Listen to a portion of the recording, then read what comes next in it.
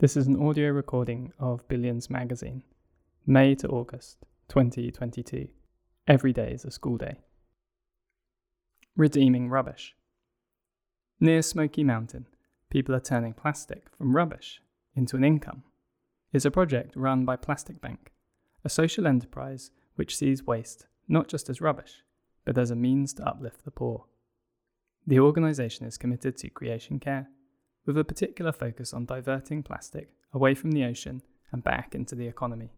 Plastic destined for landfill or the ocean can be recycled, made into pellets or flakes, and sold on to companies producing plastic products, saving them from making new plastic, which takes 300 years to break down.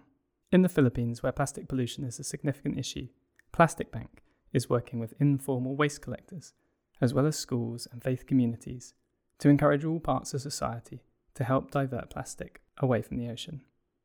As well as schools and faith communities, to encourage all parts of society to help divert ocean plastic. The project at Smoky Mountain is one example of this. It's a slum area built on a former rubbish dump, where, as so often, the poorest are surrounded by and most affected by the waste and pollution. At the school nearby, however, pupils get to learn about protecting the environment and putting this into practice. Plastic Bank encourages them to bring plastic from home into school, which can be weighed for recycling. Plastic Bank then buys the plastic from the school, which uses the funds to improve on-site education.